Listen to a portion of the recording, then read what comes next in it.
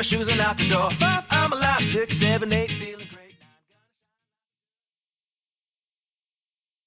Hello BYWG tribe. Here's a quick, less than 1 minute review of our supplement product and book of the month for September. At the end of the podcast, I will spend a few extra minutes going into finer details, so we encourage you to listen to the end.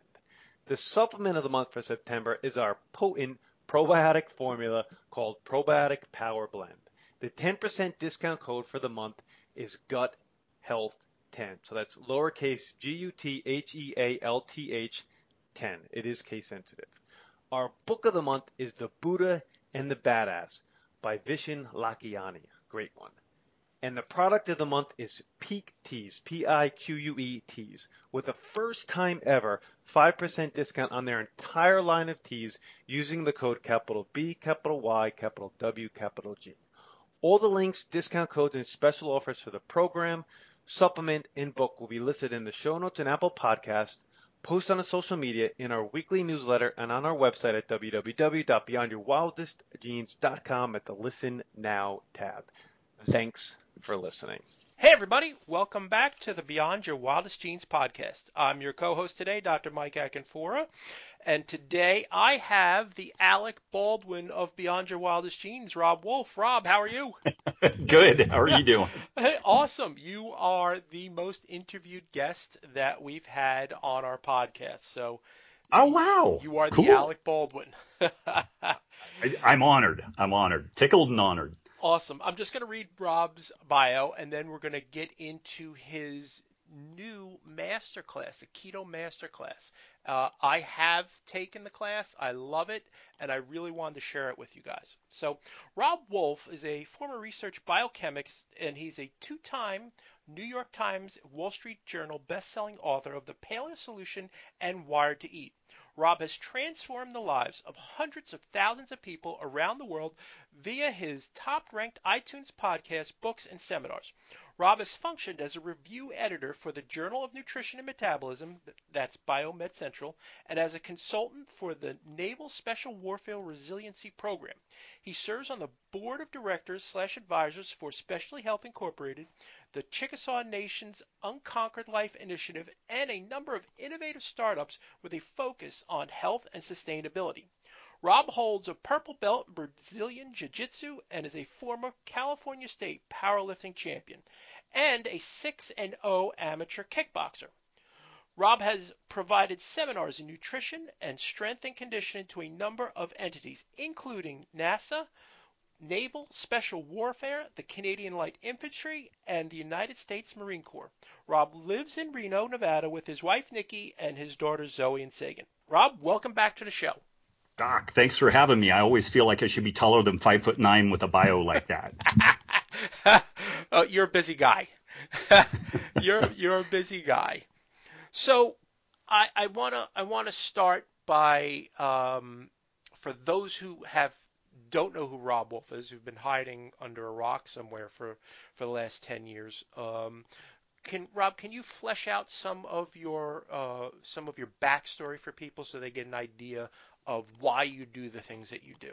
Yeah, I've always been interested in health and human performance. Unfortunately, both of my parents were pretty ill. Both of them smoked. My dad drank a fair amount. They had a pretty poor diet. Neither of them made it past the age of 70.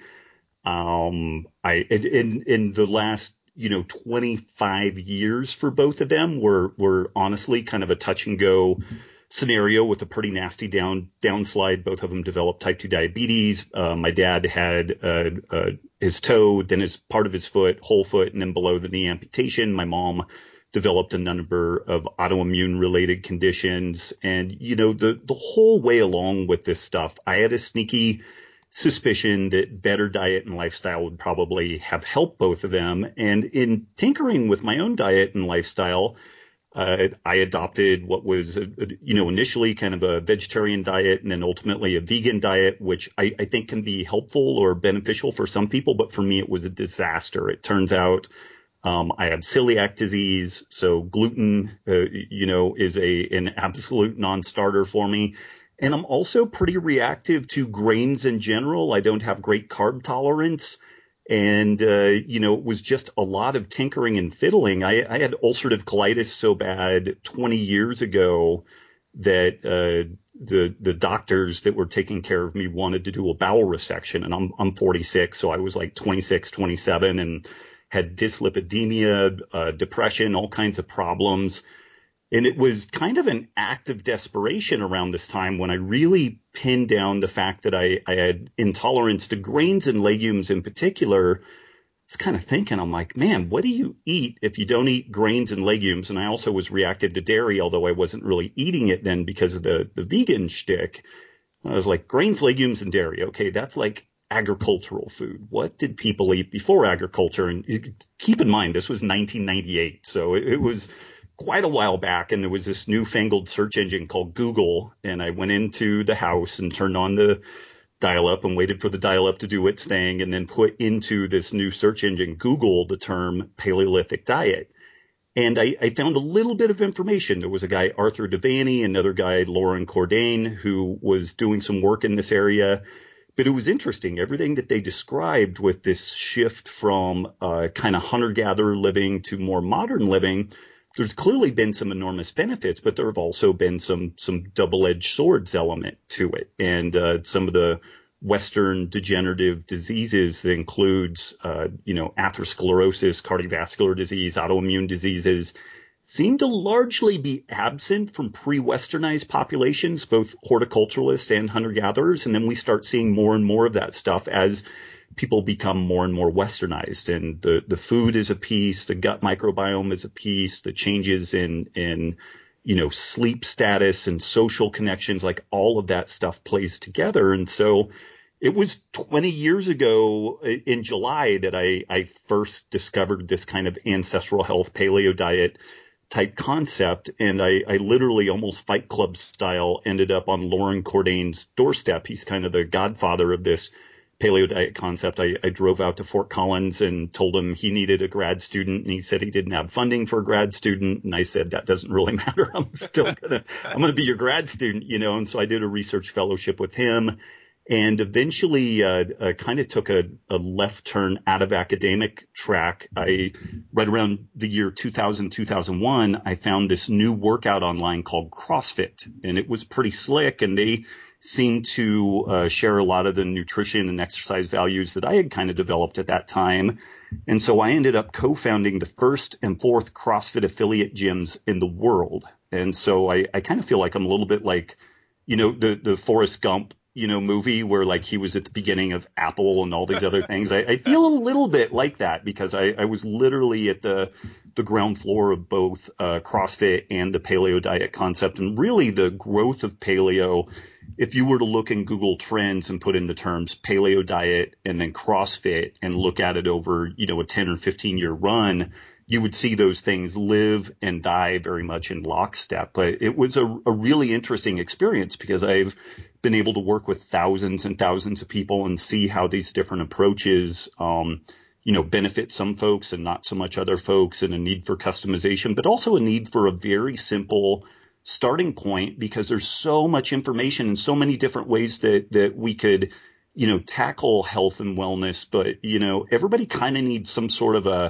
a home base to start with. And for some people, that's kind of a vegan type diet. I tend to gravitate more towards that paleo, keto, low carb type approach, just as a beginning point, and ask questions about carbohydrate tolerance and food intolerances and stuff like that. And then start mapping that and expanding our way out to as broad a diet and lifestyle as we can get away with without suffering any, negative side effects. Brilliant.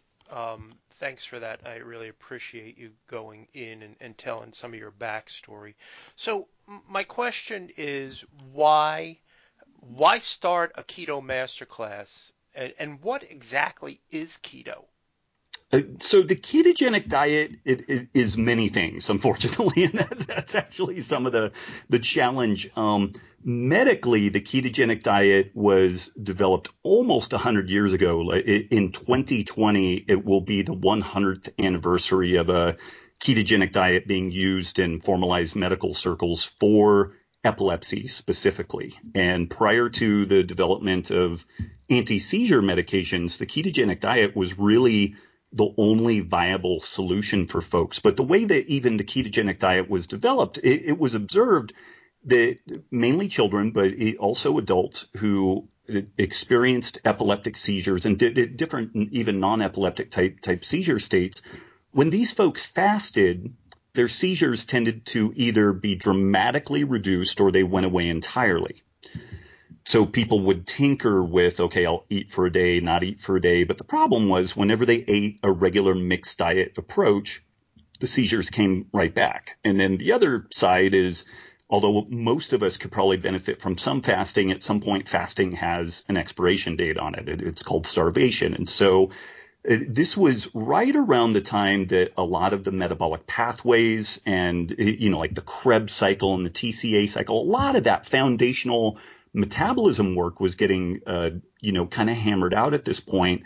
And it was fairly well understood that a low carb, moderate protein, high fat diet would produce these things called ketone bodies, which are kind of an alternate fuel substrate that can feed the brain in times of starvation or just during periods of pretty severe carbohydrate restriction and also a modest amount of protein restriction, or at least keeping protein within certain levels. And so a ketogenic diet is kind of interesting in that, it's basically defined by a measurable amount of blood ketones, mainly looking at beta hydroxybutyrate, but also acetoacetate as another kind of intermediate in this ketone body story. And again, most people will have this sense that the brain only runs off of glucose and that the body primarily runs off glucose. And that can be true.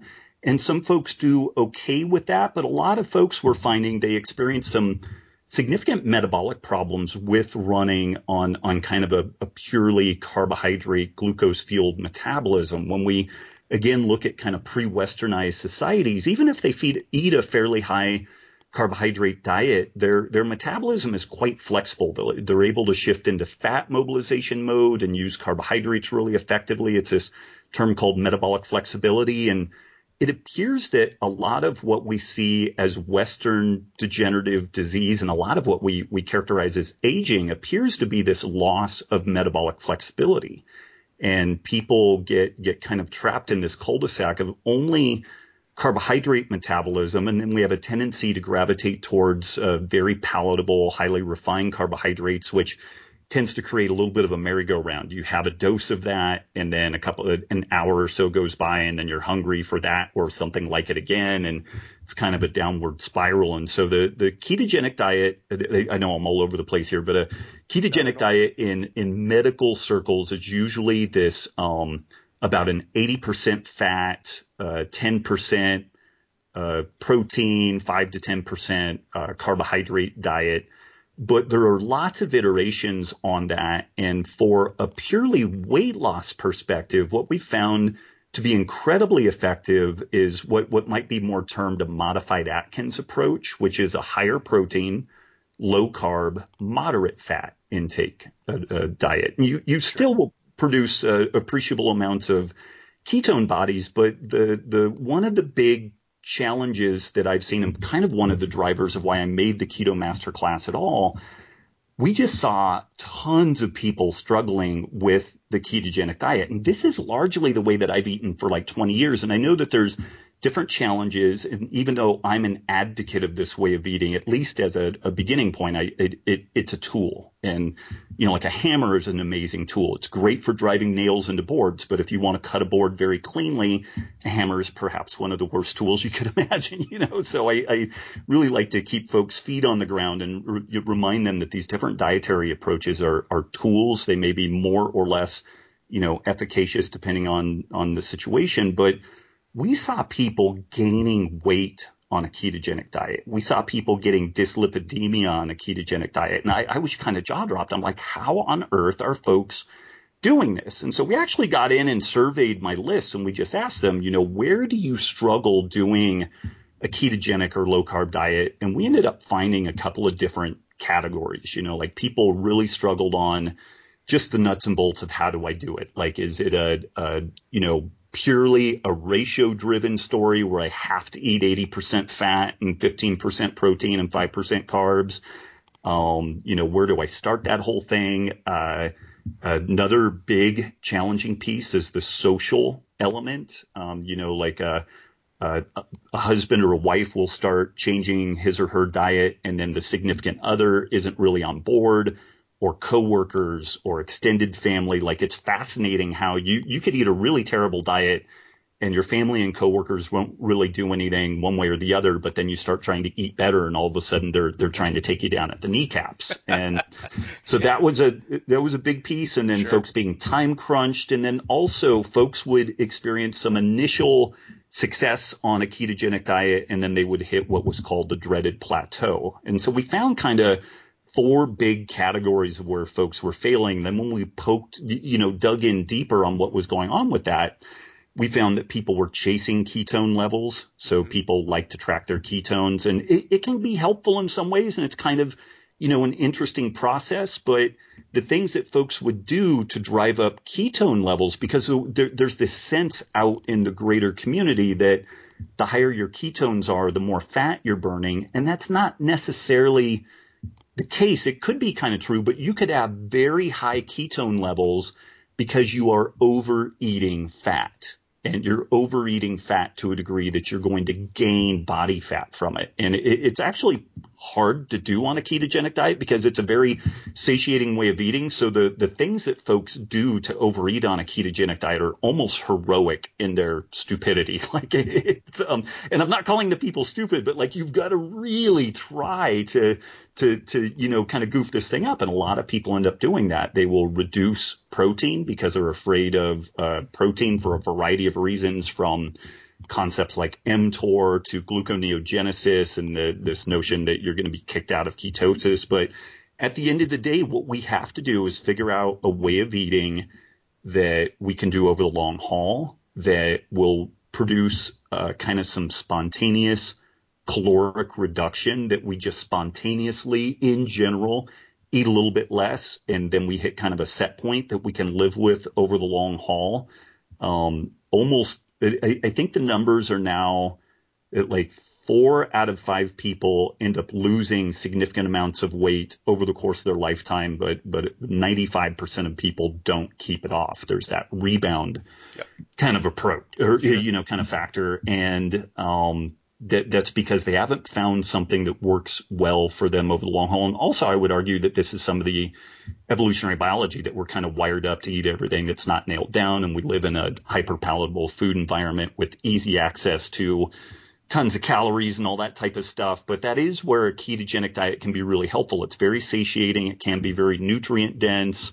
It can help with a lot of other potential health issues like gastrointestinal related problems, inflammation and whatnot. But that's kind of the backstory on the Keto Masterclass, was that I saw a lot of people struggling. I saw a lot of really goofy, inaccurate information being promulgated, and people kind of suffering as a consequence.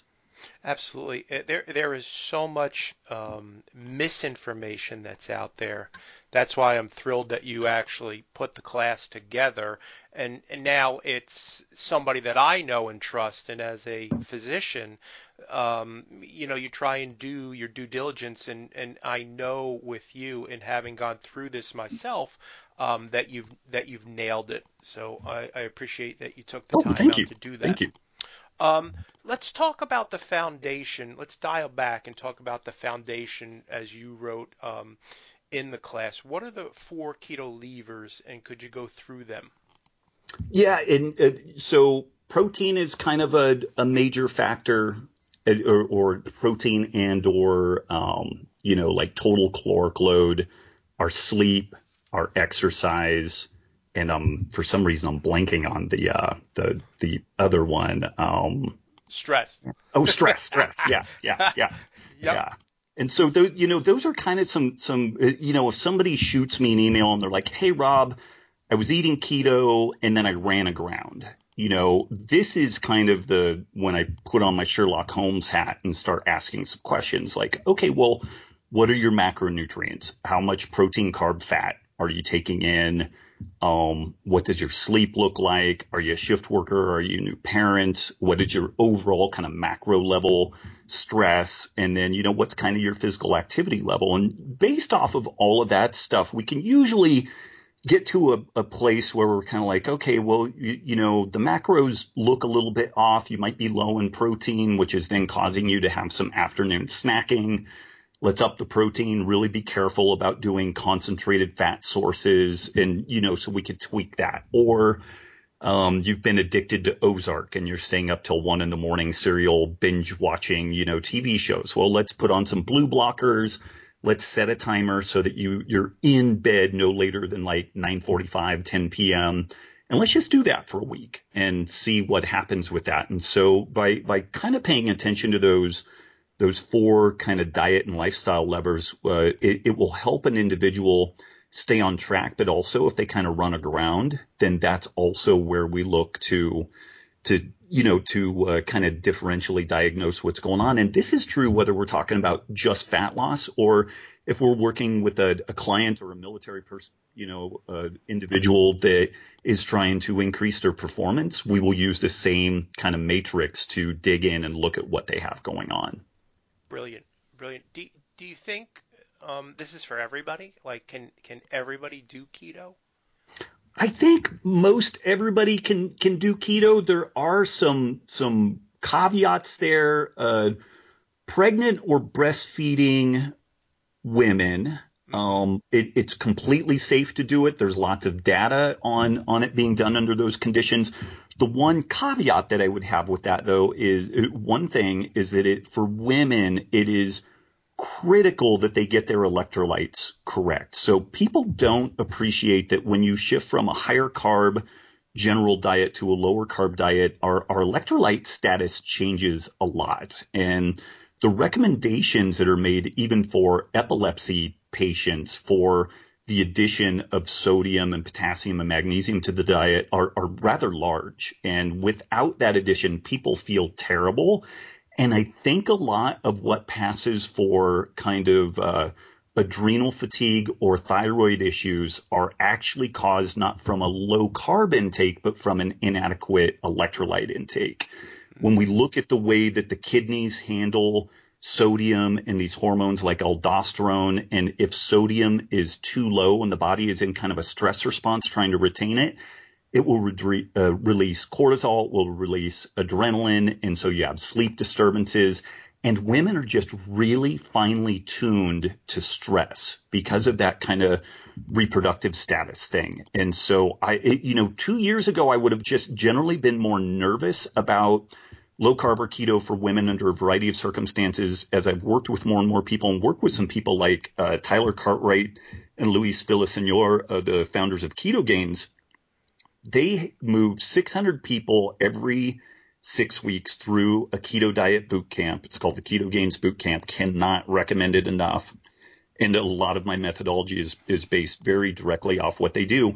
But 80% of their clients are women between the ages of 35 and 50. And we are not seeing like rampant adrenal issues, thyroid issues. We're actually seeing quite the opposite in those folks. But Tyler and Luis are neurotic about making sure that their folks get adequate electrolytes. And so this, again, is something that just gets dropped all the time. We have a ton of different resources in the Keto Masterclass to help people get the electrolytes correct. But there's a lot of buzz around the internet that a ketogenic diet is inappropriate for women. It may or may not be ultimately the right fit for someone. But I will guarantee you that in women in particular, if they don't get the electrolytes correct, that is just begging for problems. The other kind of caveat, again, with that kind of pregnant and breastfeeding woman is that because a ketogenic diet tends to be very satiating, it is easy to undereat. And so even though a woman who is breastfeeding and they're wanting to lose some of that pregnancy weight, that's great, but you just don't want to get super aggressive on the caloric restriction. Otherwise, you could interrupt milk supply. And so, like a mild 5% daily caloric restriction. And again, we provide resources in the Keto Masterclass for people to figure that out. But those are some of the biggies.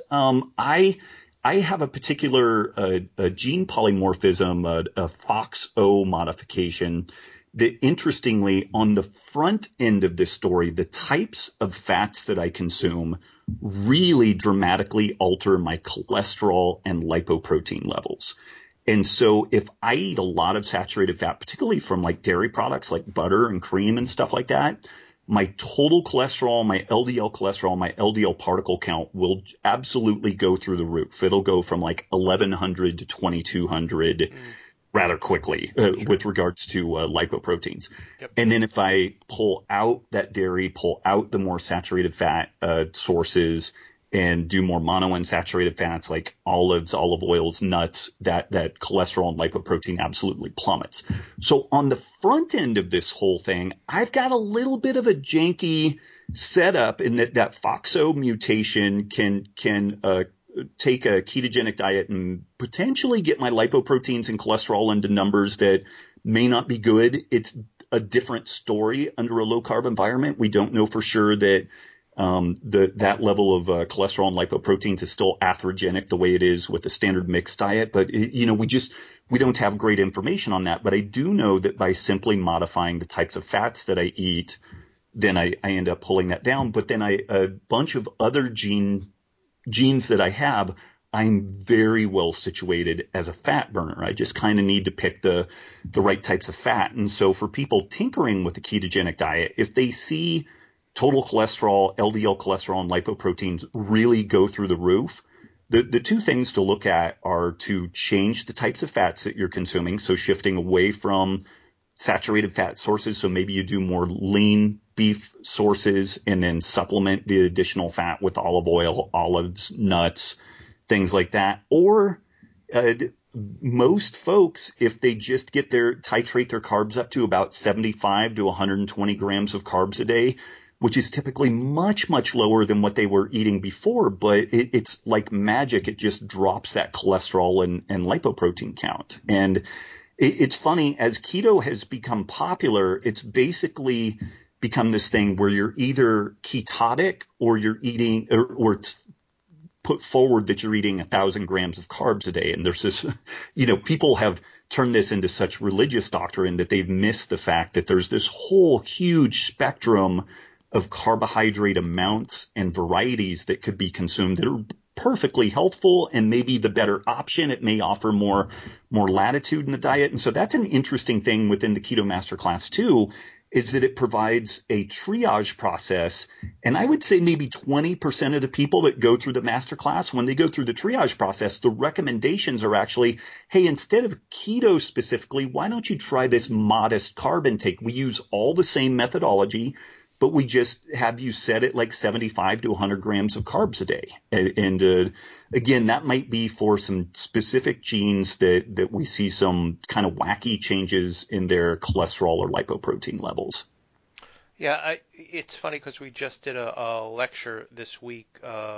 Noah and I did a lecture in office, and we had a patient who went through keto, and his cholesterol was sky high, and that's exactly what we told him. Like dial down, he was full on cream, full on like just heavy saturated fats, and we told them, number one is let's see how you look, feel, and function.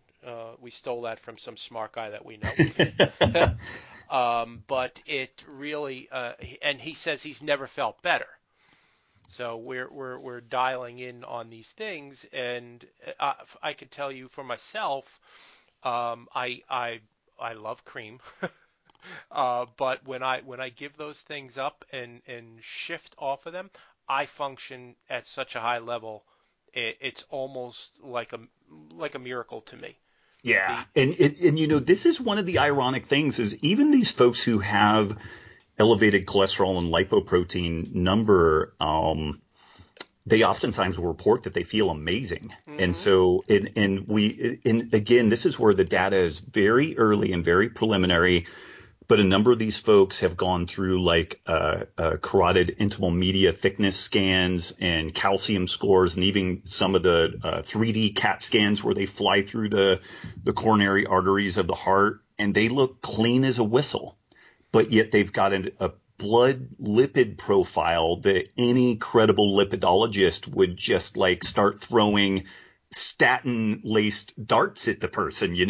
Yeah. just from a standard of care deal. However you feel about statins, like they're, you know, but it's super preliminary.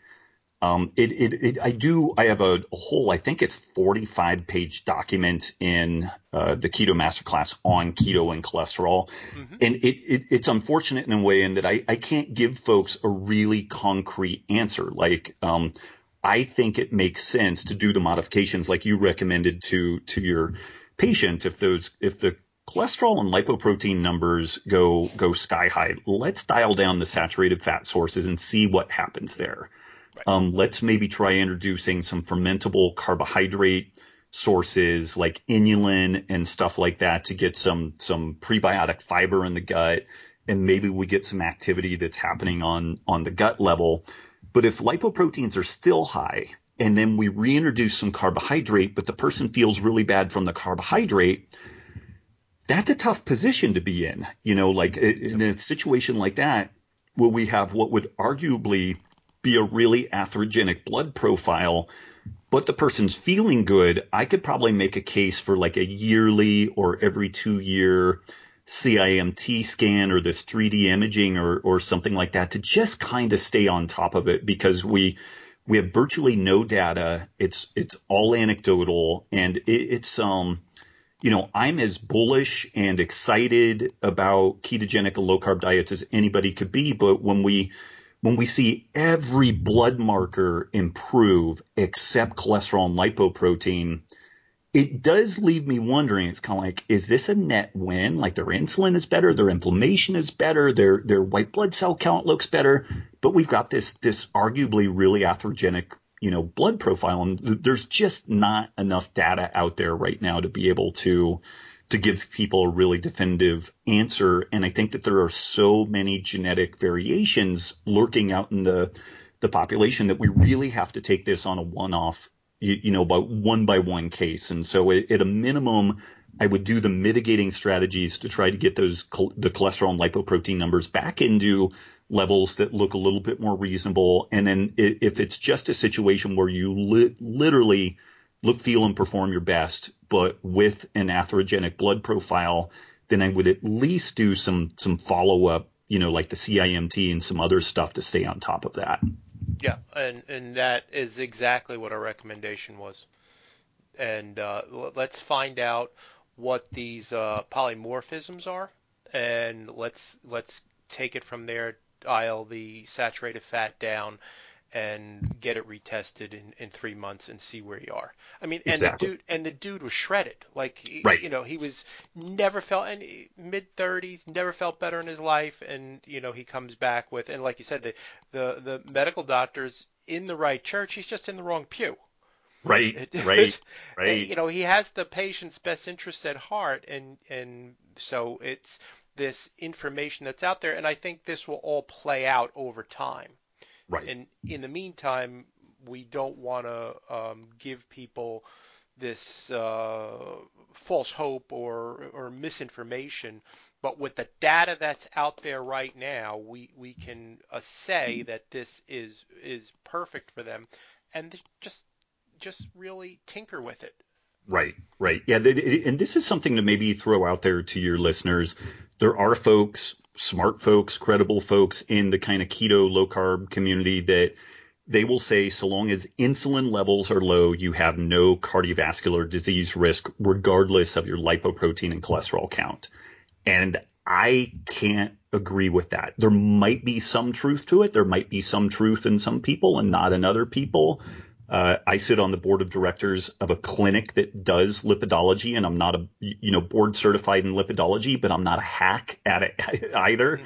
And I think that is very brazen and unreasonable to give folks to just say, hey, if insulin's low, all is good. Like I can't sign off on that. Maybe those folks will end up being right. I hope they are right, but because it would provide a lot more safety net for a lot of folks out there. But it is something that, again, this was part of the reason why we did the Keto Masterclass, because these are some of the things that pop up. If you do a Google search, put in ketogenic diet, in less than a second, you get over 1 million search responses. If you put ketogenic diet into YouTube, which is the second largest search engine in the world, you get 500,000 responses in less than a second. And so there is a massive amount of information. And again, I'm not saying that I have this all figured out, but I've done a lot of this, ranging from, athletic performance perspective. Like when I worked with the Naval Special Warfare and did the work with the SEALs and the SEAL teams, these are the people that are getting DARPA funding to look at exogenous ketones and ketogenic diets for our war fighters under various extreme circumstances, like oxygen rebreathers for diving and also high altitude, deployment scenarios. There seems to be some benefit for a keto fueled approach to that. So I feel like I've got a pretty good breadth and depth on this, from like elite athletic performance to also, again, being on the board of directors of a lipidology clinic. And I'm not completely cocksure that just having low insulin levels is enough to preclude the atherogenic process, like if you've got a super high cholesterol and lipoprotein count. Absolutely. Talk to us just a little bit about what actually are keto foods. Just hit that a little bit. And, this is kind of a funny thing because virtually anything could be a keto food. Like you could eat a piece of chocolate cake, but if that was the only thing you ate all day, then you're going to be in ketosis due to the caloric deficit that you're in. And so generally lower carb foods are, quote, keto, but it's really a story of you've either got to introduce a calorie deficit.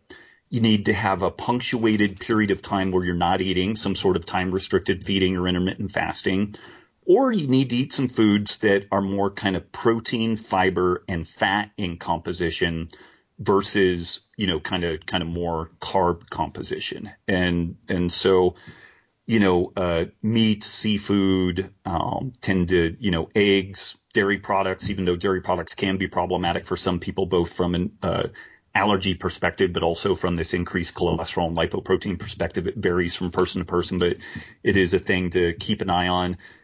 By exclusion, things like potatoes, sweet potatoes, most fruits, they can be kind of problematic due to the kind of density of the carbohydrate. But most people that are kind of keto fueled, they find that, they'll put in a quarter cup of blueberries, quarter cup of raspberries. They'll have a little slice of mango. People will freak out about like carrots and stuff like that, but you need to eat like 8 carrots to get an appreciable amount of carbohydrate from carrots, So, like I will do kind of a stir fry where I'll grate up 2 zucchinis, a carrot, a bunch of mushrooms. I literally just jam them through the food processor, throw them in a pan, put some ground beef or some ground turkey, put a little bit of olive oil on it and cook that down. And when I post, I do my Instagram, food pic on that. Yep. The real keto adherents will be like, well, those are carrots. That'll kick you out of ketosis. And it's like, well, I didn't eat a bushel of carrots. And so, this is where you really need to keep an eye on your total macronutrient load and your total caloric load. And this is also kind of a point that if we were to just put on our paleo diet, lens, if you want to eat more low glycemic load fruits and vegetables, and then you just kind of dial the fat down a little bit, dial the amount of those low glycemic load fruits and vegetables up, and you will probably be kind of cyclically ketotic. You'll go in and out of ketosis when you fast, when you exercise. And this is actually kind of right where I hang on the edge of. I do some Brazilian jiu-jitsu and do some other physical activities. And so I tend to eat a little bit more protein, a little bit more carbs, probably like 50 to 75 grams of carbs a day. And I'm generally in ketosis, but I'm not chasing ketosis for ketosis sake. Like I'm really looking at how do I look? How do I feel? How do I perform? What do my biomarkers look like? And for me, everything is kind of optimized at that a bit higher protein intake, at a carbohydrate level. Like I actively try to eat my way out of ketosis by eating vegetables. Hmm. And so that's one of these things too that's maybe a little wacky. So long as you don't have GI reactions to vegetables, I don't know if you're really helping yourself out by saying, well, I'm just not going to eat another piece of kale because it's going to be too many carbs. Like I Right. think that's maybe a little bit problematic. For some people, that is the appropriate thing to do. I've noticed that with my vegetable intake, I really need to cook most of them. Otherwise, it pretty much comes out the way it went in. So I do need to make some soups, stews, curries, stuff like that with the vegetables for the most part. But I've also found that I just kind of feel better with that higher vegetable intake. Some people do really well with very low veggie intake, like the carnivore diet is very popular right now. And it seems like people who have really severe gut problems and autoimmune disease seem to be the folks that are thriving on that. So here again, we have a subgroup of people that for these folks, the vegetable intake may not be as big a deal. But for most of those people eating a carnivore diet, they're not super. They eat a high fat diet, but what they've found is that they eat a protein level that doesn't really allow them to be in a super deep state of ketosis because they, again, tend to look, feel, and perform better by doing that. Absolutely. Rob, I'm really cognizant of your time. You have time for one more question? Absolutely. Yeah. Yeah. Awesome. Um, I think a big part of this in someone going into this and wants to try it is their mindset. Just talk to us a little bit about what you see the mindset needs to be going into this. Oh man, it's huge. And there were just recently there were two big kind of nutrition debates that were on the Joe Rogan show. One was between Chris Kresser and a vegan doc named Dr. Joel Kahn, and that was a whole interesting thing. But then there was another one between Dr. Dominic D'Agostino and Dr. Lane Norton.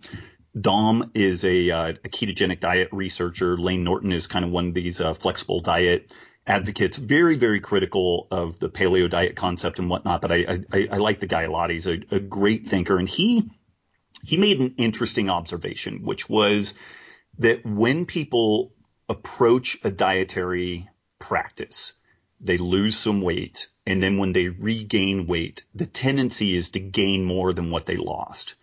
And he had some really fascinating statistics, which was that each cycle of that process, the person tends to lose weight more difficultly, the second, the third, the Yep. fourth iteration, and they gain it back even faster and easier and better. And it honestly, it kind of pickled my giblets a little bit in that I'm like, man, we need to be really careful in how we recommend people approach this stuff. Sure. Now at the same time, we have epidemic rates of type 2 diabetes and diabetes and everything, like Sure.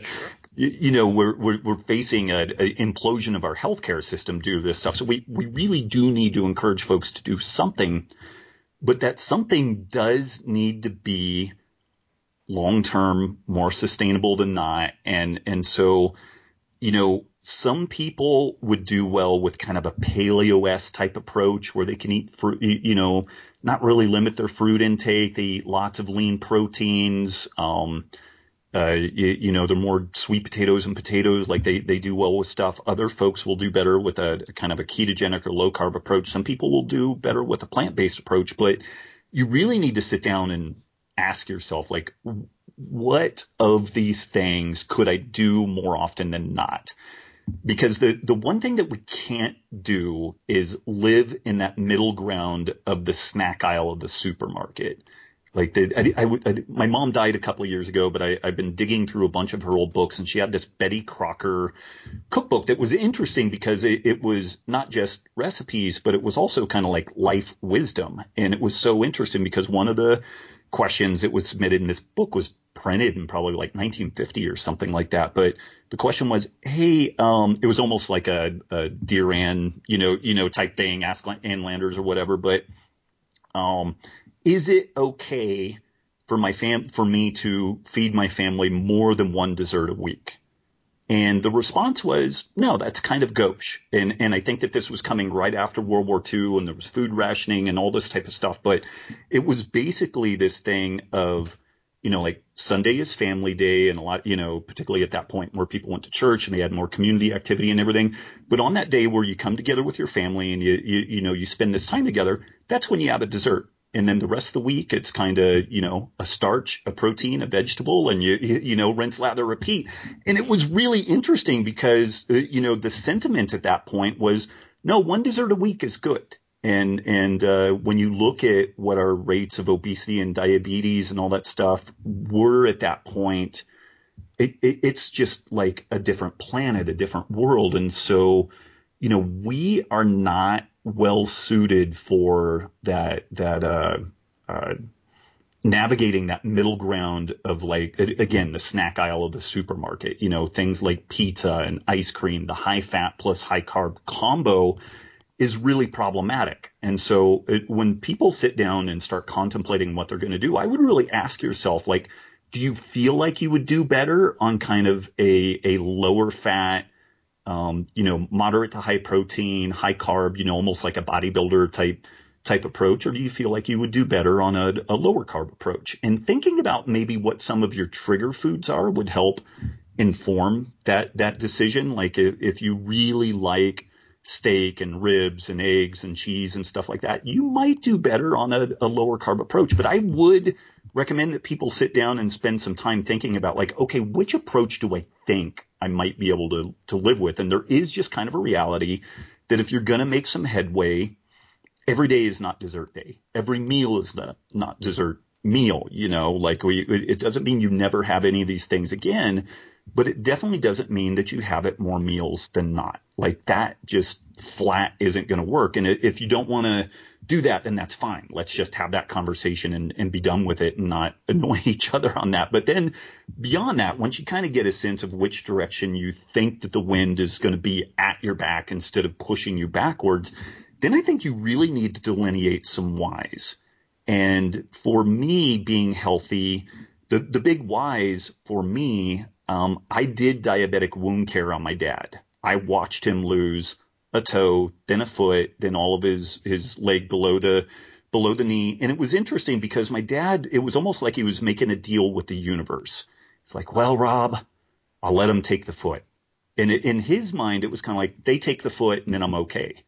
And I was like, Dad, that's not how it works. They're just going to come back and take the next piece and the next piece and the next piece because you still smoke, you still drink, and you haven't, modified your diet. And so for me, I am never going to subject my kids to them doing diabetic wound care on me. I am absolutely not going to do that. And so I want to be effective as a parent and a good spouse. And also I really enjoy my work. I like helping people. So I want to be in this fight as long as I can. So my why for health is to take care of my family and to just kind of live as good a life as I can. And, I'll have a little dessert or treaty thing here and there, but it's really not a big deal. And I just kind of derive a lot of satisfaction from just feeling good day to day. And each person is going to find a different why, but I find that things like that, like I want to do this for my kids, I want to do this for my community or, whatever, doing it for something bigger than ourselves is oftentimes really, really powerful. The motivation of just losing weight or just looking better, like it can motivate some people, but it tends to be very transitory. And the very first time that we face an adversity, we tend to just bail on it because it's not really that big of a motivator. But, people will move, excuse me, heaven and earth to do things for their children, to do things for their greater community, to do things for like something that they find significant meaning in. And so you really have to find your why, like find what approach you think is going to work. And if it's not the, kind of a keto low carb approach, there's other ways of doing it, but figure out what you think is going to work well for you and then find a why and like stencil that why everywhere and remind yourself of it. And that will provide the kind of long-term motivation and the mindset that is critical to being successful over that long haul. And hopefully we avoid that rebound activity because it's clear that yo-yo dieting and the rebounding is incredibly damaging, and we want to get it right.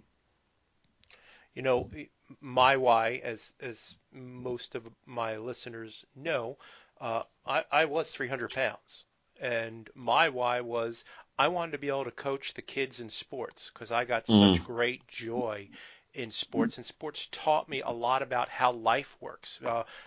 As you said, being involved in something greater than oneself. And I looked at myself in the mirror, and mind you, my my wife is a classically trained pastry chef, so it holy was smokes! Wow. yeah.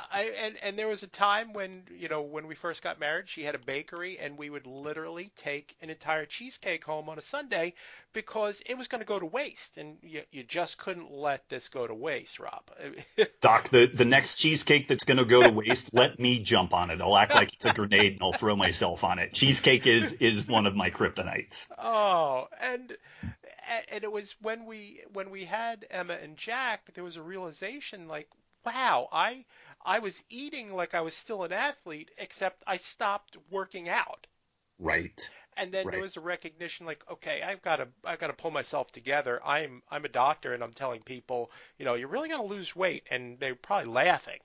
Right. But the reality is that I did this so that I could be an active participant in my kids' lives.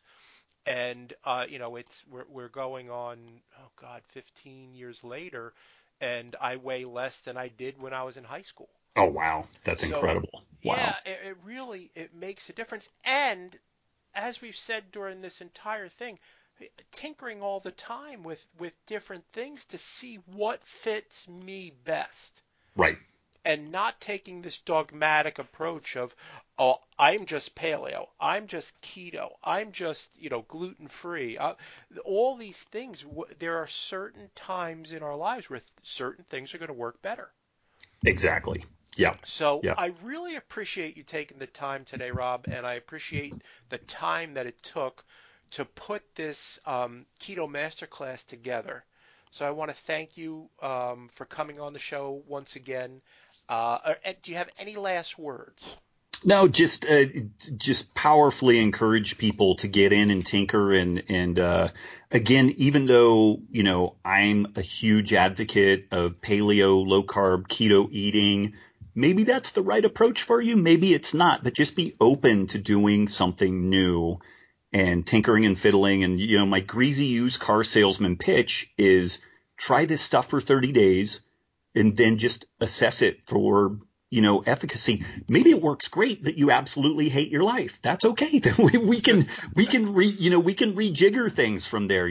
But just that reticence to do anything new and to let go of what you have to try something new, that's a tough place to be. So I would just encourage people to tinker and also remain open-minded. And please, if you're one of these people that gets an amazing result with keto, paleo, or what have you, don't become a zealot. Be a gentle advocate of the whole thing. Like I've been there. I get it. Like you've had a life transforming event, but man, nothing off puts people more than that zealotry. And also it can blind you to shortcomings in your methodology. Like 15 years ago, I thought I had this all figured out and nobody should eat carbs. Everybody did great. And I was suffering from some massive selection bias, like people who would benefit from my approach. That message kind of went through both the internet and our physical, brick and mortar location of running a gym. And so everybody that I ran across for ages did really well with my methodology. And then I started working with more military and more athletes. And my usual approach wasn't working in those folks. And instead of being open-minded and saying, well, maybe I need to modify things, I broke some people trying to force one methodology into people for whom it really wasn't appropriate. And had I maintained a little bit more open-mindedness and looked at this more as a tool than kind of religious doctrine, I would have been much more effective as a coach, and I would have shaved 15 years off of my developmental process. So I'd get in and tinker, but also keep your feet on the ground. Remember, these are all tools, and all tools can be effective and all tools can be a disaster. Absolutely. Hey, Rob, thanks again. Hey, folks, if you like what you heard, please leave us a review on iTunes. It is greatly appreciated. It helps us help others, um, and we really appreciate that.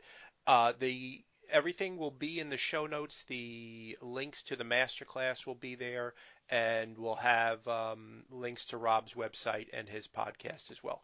Awesome, Doc. Thank you. You got it, Rob. Everybody, have a great day. Ciao.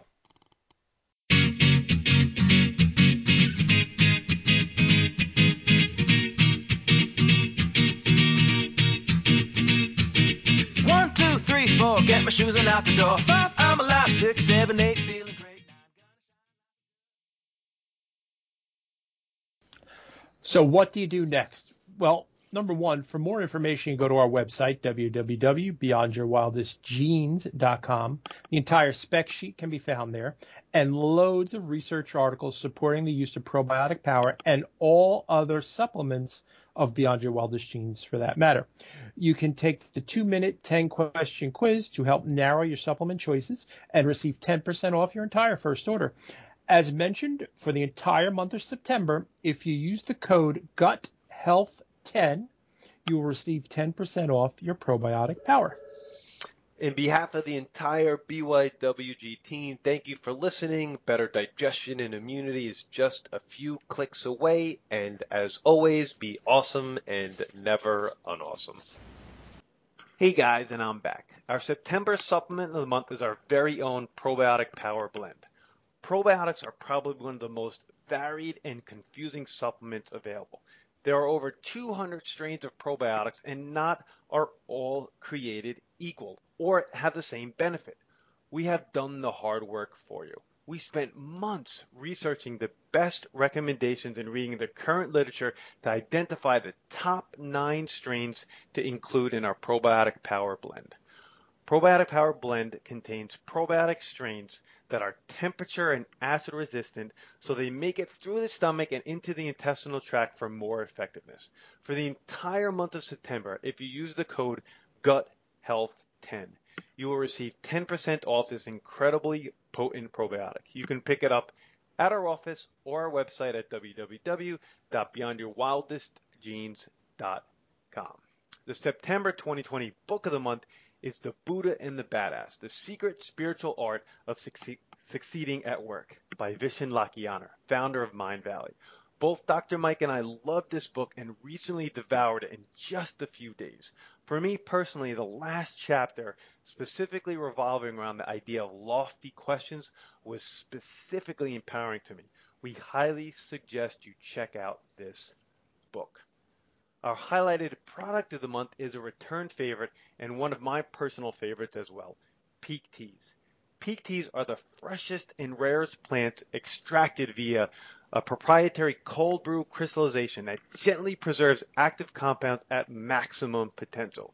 They include things like green teas, black teas, herbal teas, superfoods, and so much more. You just tear open a small sachet, mix it with either cold or hot water per directions, and you have an incredible tasting, incredible healthy beverage ready to go. And they pair beautifully with probiotics for great digestive health.